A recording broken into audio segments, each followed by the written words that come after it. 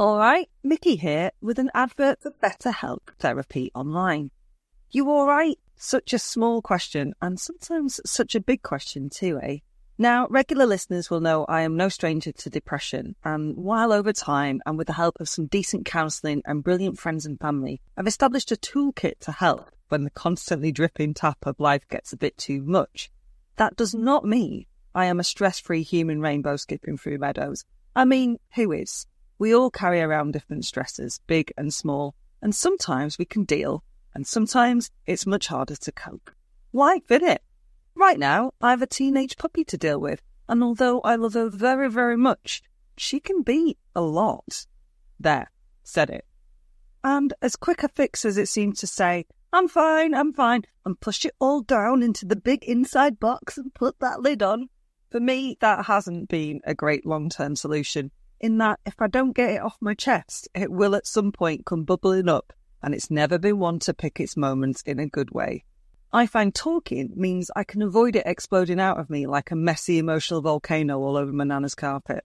Also, during my various times in talk therapy, I discovered that saying something out loud or writing it down can make it seem much more manageable than allowing it to swirl around and grow ever bigger in my head.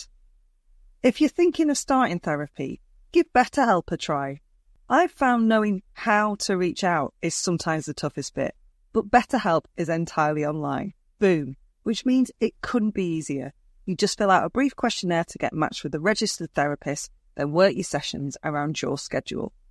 With more than 1,000 therapists in the UK already, BetterHelp can provide access to mental health professionals with a wide variety of expertise in mental health. Standard issue listeners get 10% off their first month at betterhelp.com/standard. That's better, HELP.com/standard.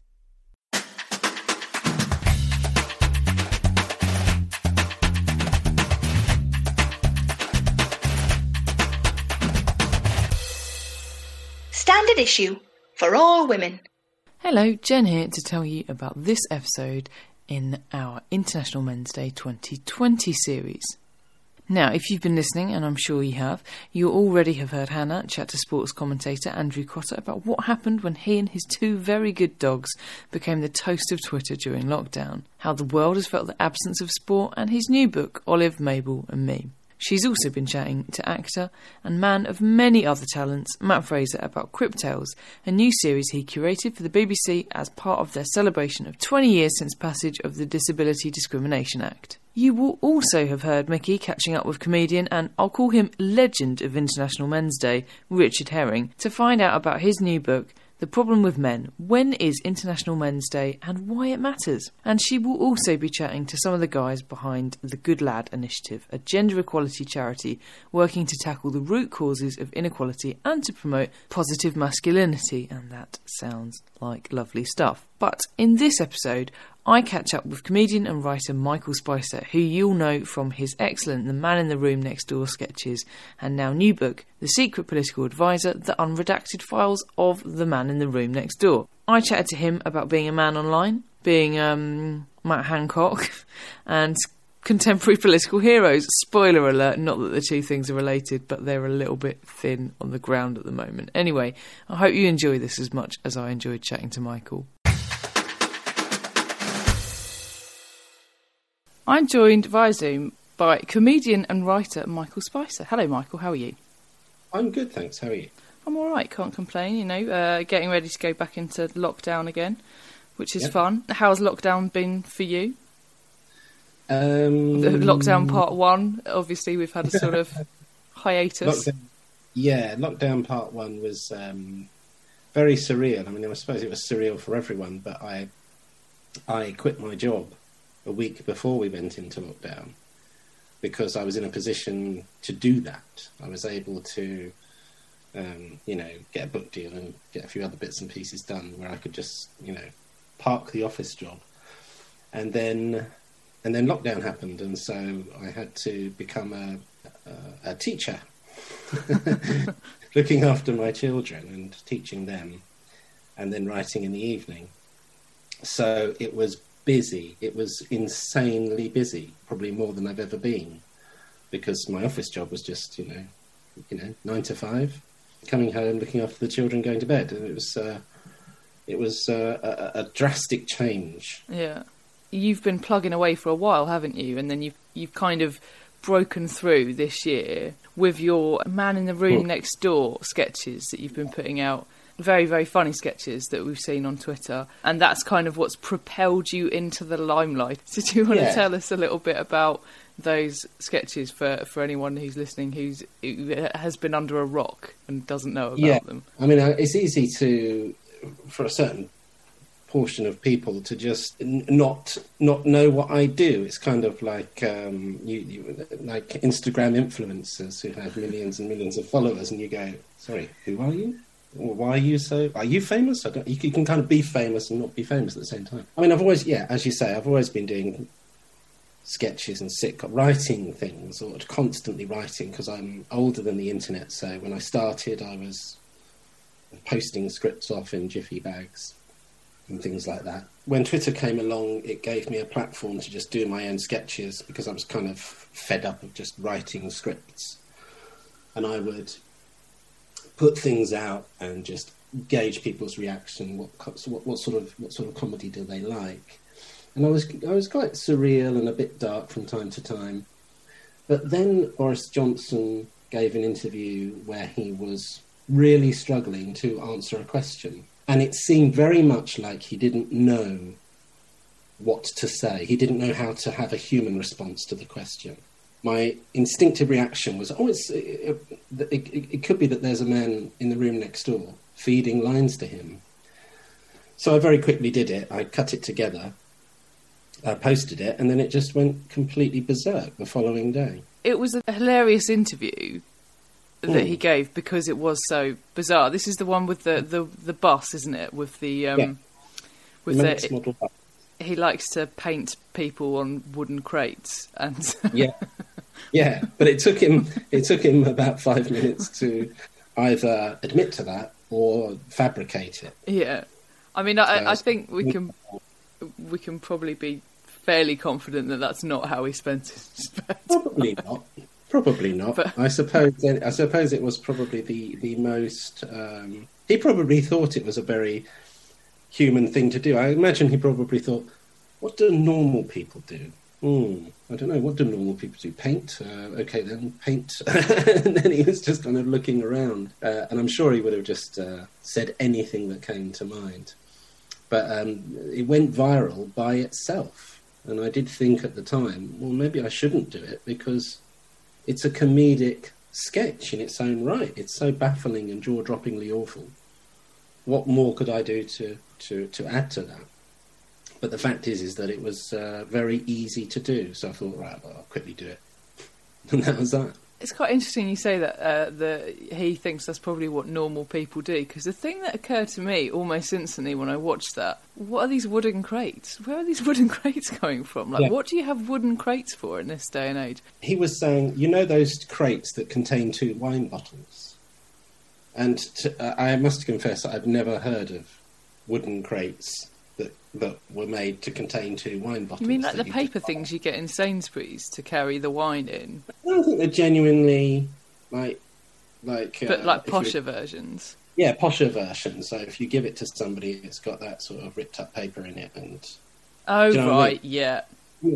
It's more of a kind of what you would have with a Harrods hamper or something. Okay. I think that's what. I don't think anyone knows what he's doing. I still don't have any of those. Just FYI, I still don't know anyone who has any of those, I don't think. But anyway, the sketches that you put out, you're sort of speaking for the nation, and the frustration I think that we all feel watching these absolute idiots trying to string sentences together, basically. Yeah. You've obviously really tapped into something there, haven't you? I mean, I didn't. It was purely accidental. I didn't mean to do that.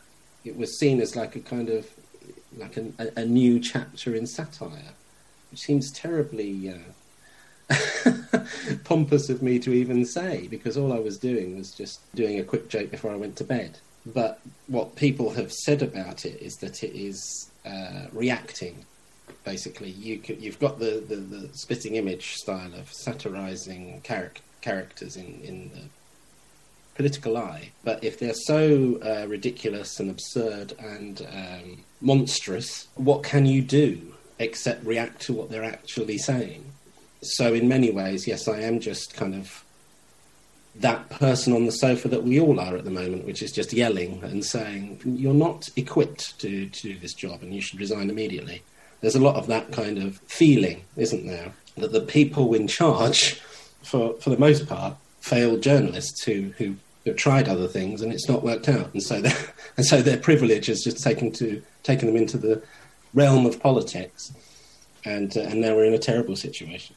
One of the things that I've sort of felt about the political landscape, particularly in this year, is that the power dynamic is so wrong. It's especially with this government, with, you know, the likes of Dominic Cummings and his trip to Barnard Castle and things like that. And I think one of the reasons people are so frustrated and angry is that we feel, you know, back in the day, we would have expected there to be consequences for that kind of thing. We would have expected our outrage and our frustration to have consequences. And this government have kind of said, well, fuck off. No, there's no consequence. We don't really care what you think, which sort of says to me that they believe themselves to be untouchable or they don't really care. Either way is not ideal. And I think the thing that we've really lost sight of is actually we employ them, we hire them to do a job rather than the other way round. You know, like the economy is there to serve us. We don't exist to serve the economy. Yeah, I think it probably all starts with people like Steve Bannon in terms of twisting the narrative and making people more of a hardline right than they were previously. And when you get to that area of politics, you do experience more, it's kind of terrifying in a way, this refusal to accept the truth. You just basically you manipulate your media outlets to start another narrative in a different direction, and you say, yes, you know, that's done with now. Here's our pack of lies. That's going to deal with it. And nobody's going to lose their job over this. And now we're going to go in, because the news cycle is so, you know, frantic that you just forget. You know, what happened to Trump's tax thing? What was that? Why did we all kind of complain about that for a day and then forget about it? Because there's just so much news. And yeah, so it's all about manipulation. But it's very Orwellian to just say, you know, this lie is a fact and, you know, you're going to have to deal with it. Yeah, I mean, this is quite depressing, actually, isn't it? Well, I mean, literally, the Americans are waking up as we speak to hopefully change the tide. Well, I was going to ask you. For sure whether they will, but I would like to think that if this election is not rigged beyond all recognition, and if Biden becomes president, then we'll have some sort of swing towards a more, well, at least there won't be a maniac in the White House, which is a move in the right direction. Just in number 10 Downing Street, but that's fine. We'll work on that. There's stuff that has kind of driven your profile up this year has been predominantly online. Yes. There's quite a lot of chat about how hard it is being a woman in the digital age, you know, like a lot of nonsense that you get online. I wondered, given that so much of the work you do is on social media, what is it like being, especially with the kind of content you're making and the aforementioned nutcases out in the world? How is that for you? I get next to nothing. Really? Because, I mean, I don't know if it's a filter thing. Sometimes Twitter takes out sometimes censors swear words and things like that. So I don't see an awful lot on Twitter. I get the occasional tweet that just says, you know, you can't say that about my president. I mean, it's all very, you know, fluffy, and there's no trolling. I mean, if you look at Jamie Godley, who just basically does the sort of same sort of thing as me in terms of just getting content. I hate that word, but you know what I mean. Good comedy skits and sketches and gets them out there. She just gets trolled and abused. She gets tweets photoshopped to say things that she never said, and things like that, they're terrifying. But I have to say, it doesn't happen to me, probably because I am a man. I think there are lots of trolls out there who, male trolls, who will just essentially go for women who are trying to be funny or trying to be provocative. That's the target. I'm not a target. I appeared on Newsnight and was then sent some abusive emails because it's Newsnight. You know, it's one of those programs, isn't it, that people watch in order to annoy themselves and get irritated by the left-leaning... The BBC.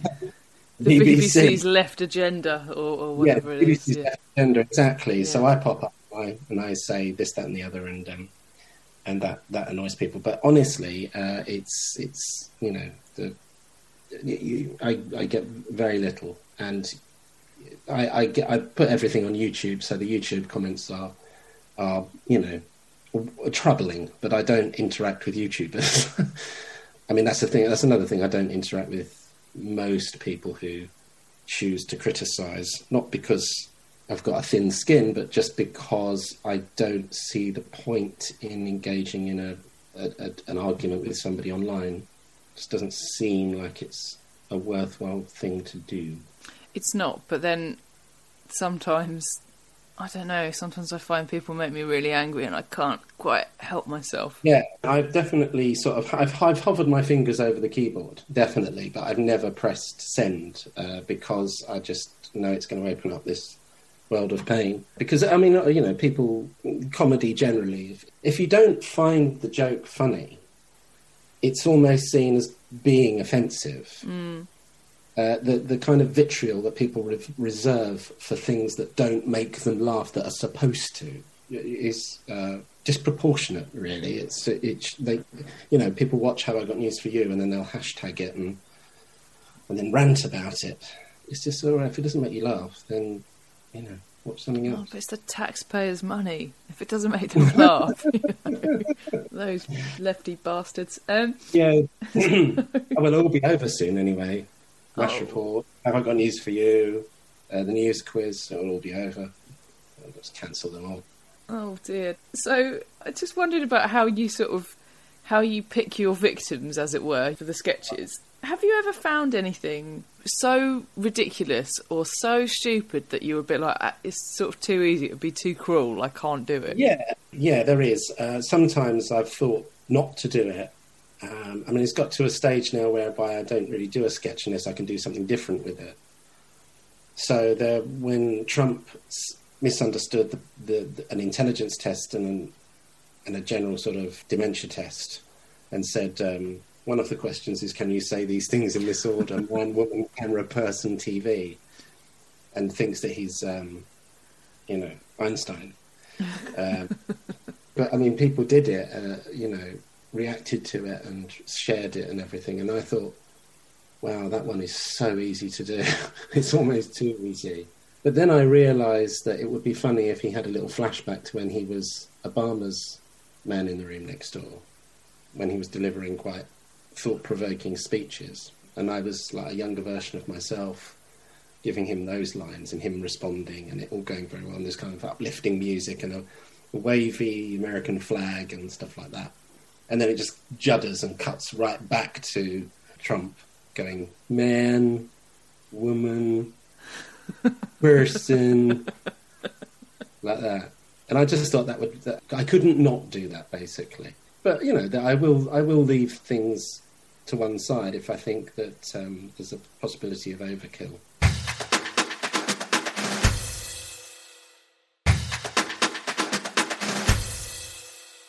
Hello, Hannah here. Just wanted to let you know that if you like what we do, you can help us by rating and reviewing us on iTunes. It really does help, especially if you give us 5 stars. Did that sound threatening enough? Give us 5 stars. Politicians at the moment, as we've sort of discussed, they really do seem to be the absolute worst of men, and in Priti Patel's case, women. But, you know, it's basically, it seems to be sort of cataclysmic dick swinging contest, which, you know, sadly we are all now party to. Yeah. So there are plenty of villains. Do you have any heroes? Any political heroes at the moment? I actually can't really think of too many, but... No, I haven't got a single one. Not a single one? No. I chatted to Kenneth Clark once on a radio show, and he was perfectly affable and really nice.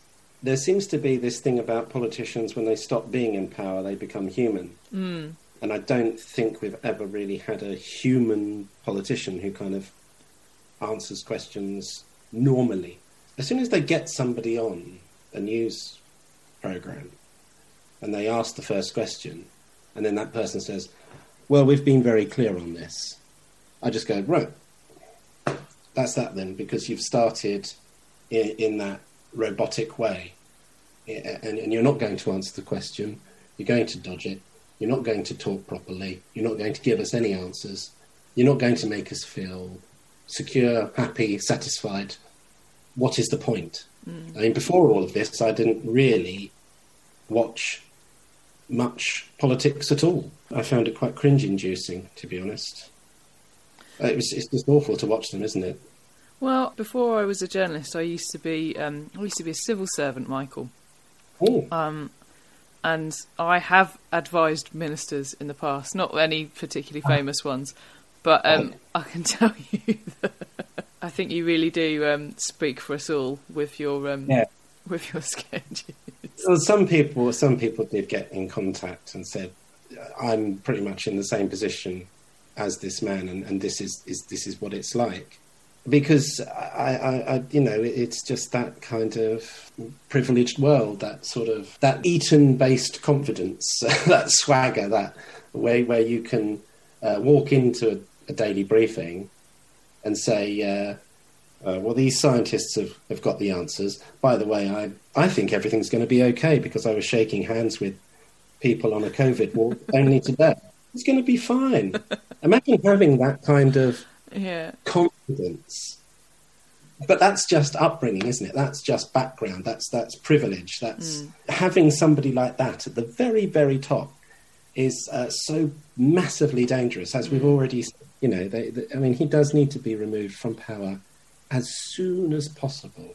It just doesn't change, does it? It's part of our makeup. It's our British class identity. It's not going to go away anytime soon, not unless we have some massive revolution. Because it's a system that is just there. I sort of want one. I sort of want a massive revolution, but like without the sort of bloodshed that historically goes with one.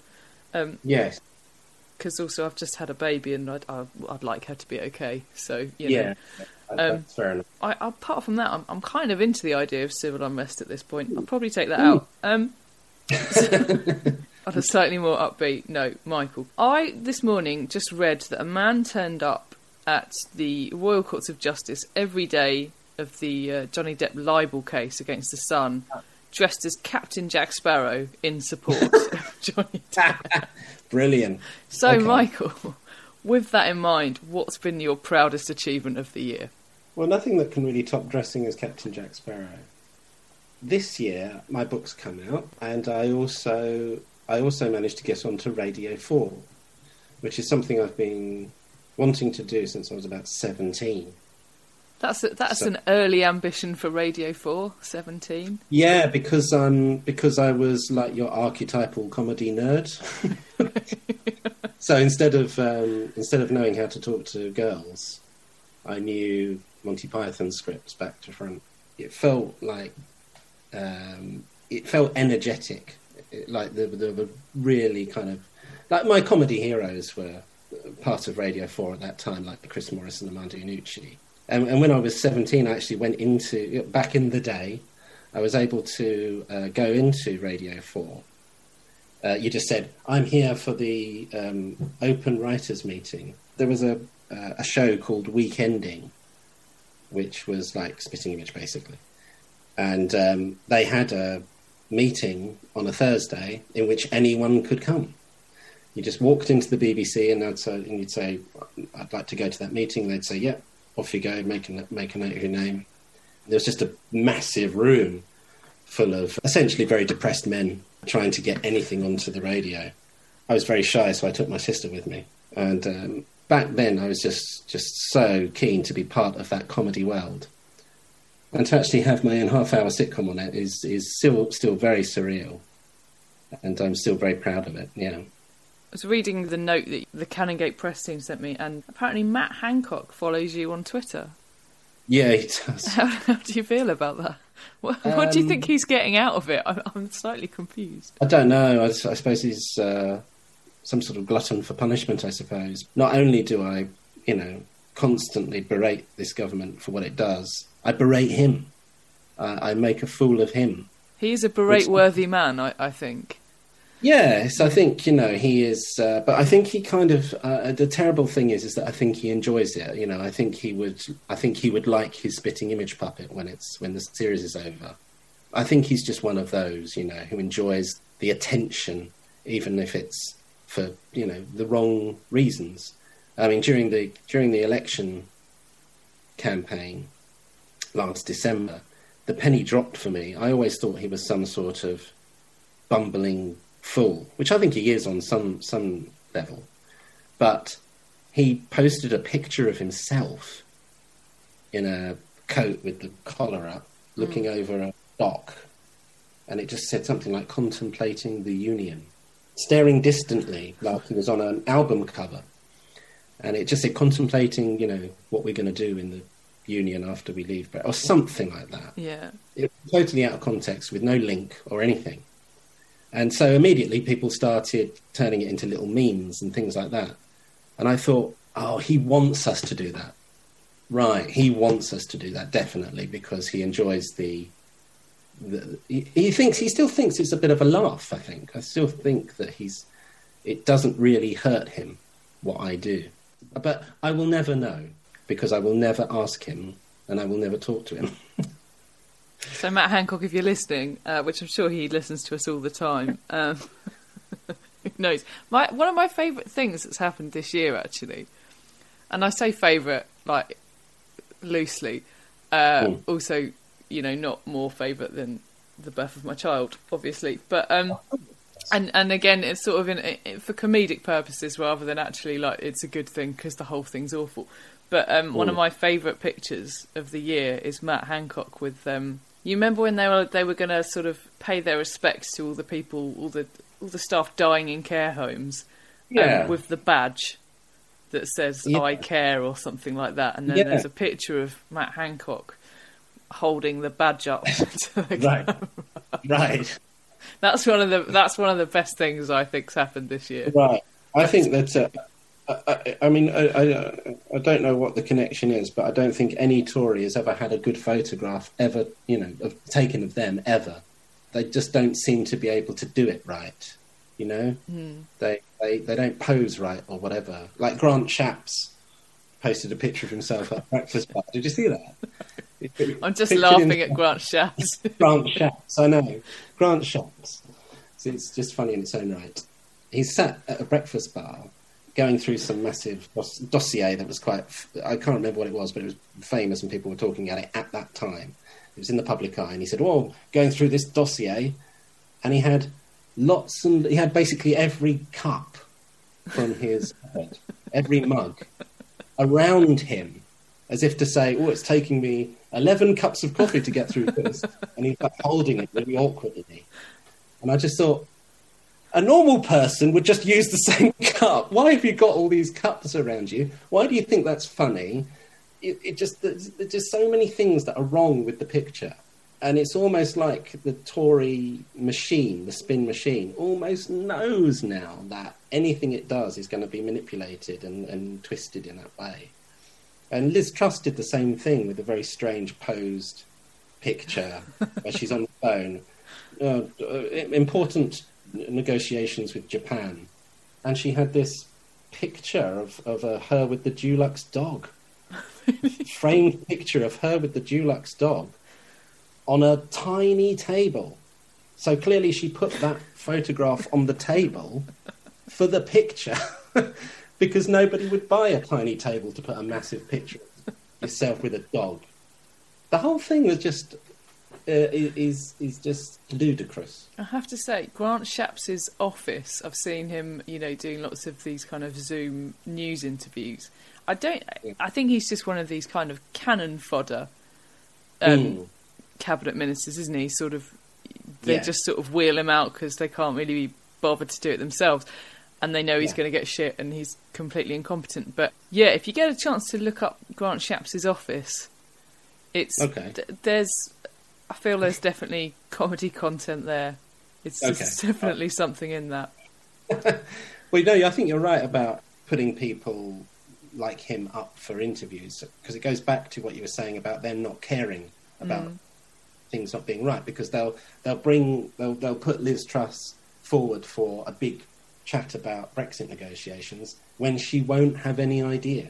Yeah. And at one point she says to Emma Barnett during an interview, I don't know. Oh, all right then. Why are you sat here? But again, Cummings and that lot just go, I'll put Liz out. Who cares if she gets slaughtered? I feel like I was going to say main two parties, but both of the two parties have always done that, though.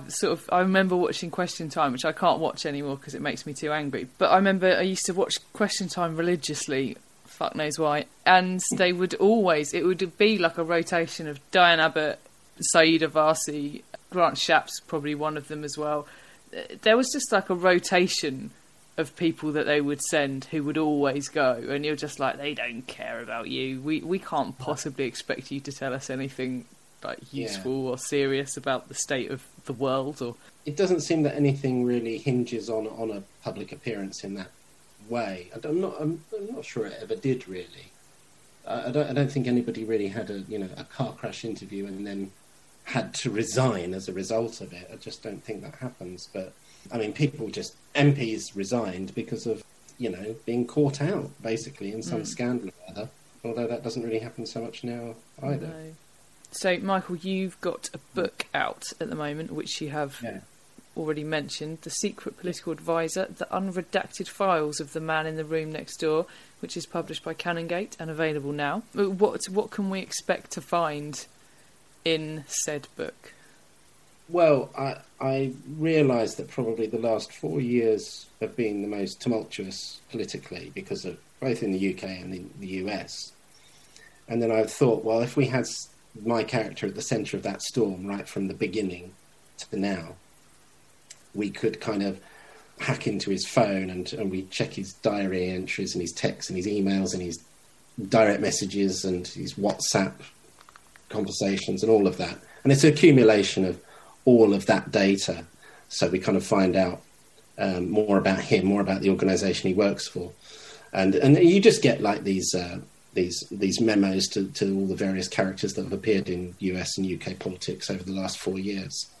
So it was really fun to do. It was very therapeutic.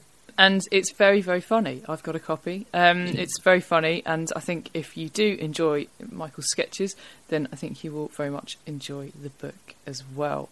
So, Michael, you've got lots of funny sketches, as discussed. Where can we find them on the internet and not abuse you while we watch them? Feel free to abuse me. It's fine. I want to engage with my fans. Well, I'm on Twitter as Mr. Michael Spicer. All the sketches are also on YouTube as well. And what have you got coming up? Well, I'm doing the Radio 4 very kindly have commissioned a series of the pilot that I did, which is out next year. So I'm writing that now, and I've got a live show.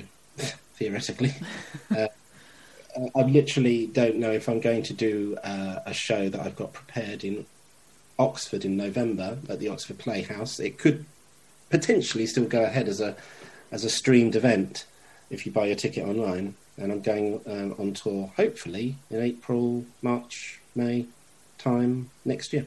Excellent. Have you got a website that you want to tell us about? I have. It's awful. I should say it's a rubbish website because I did it myself during a lunch hour several years ago. I haven't been able to change it. But it's michaelspicer.co.uk, and there will be links to theatres where I'm doing the live show, and also just links to other things I've done, short films and sketches and things. Excellent. Michael, thank you very much, and all the best with whatever's coming up next. It's been a pleasure. Thank you so much. Hello, Mickey here to tell you how you can find out more about us. And that is if you want to follow us on Twitter. Standard Issue is at Standard Issue UK. I'm at Mixter Noonan. Hannah is at That Dunleavy. And Jen is at InspiraGen. And you can find out more about our views, opinions and general nonsense if you follow us over there. Look forward to having a natter.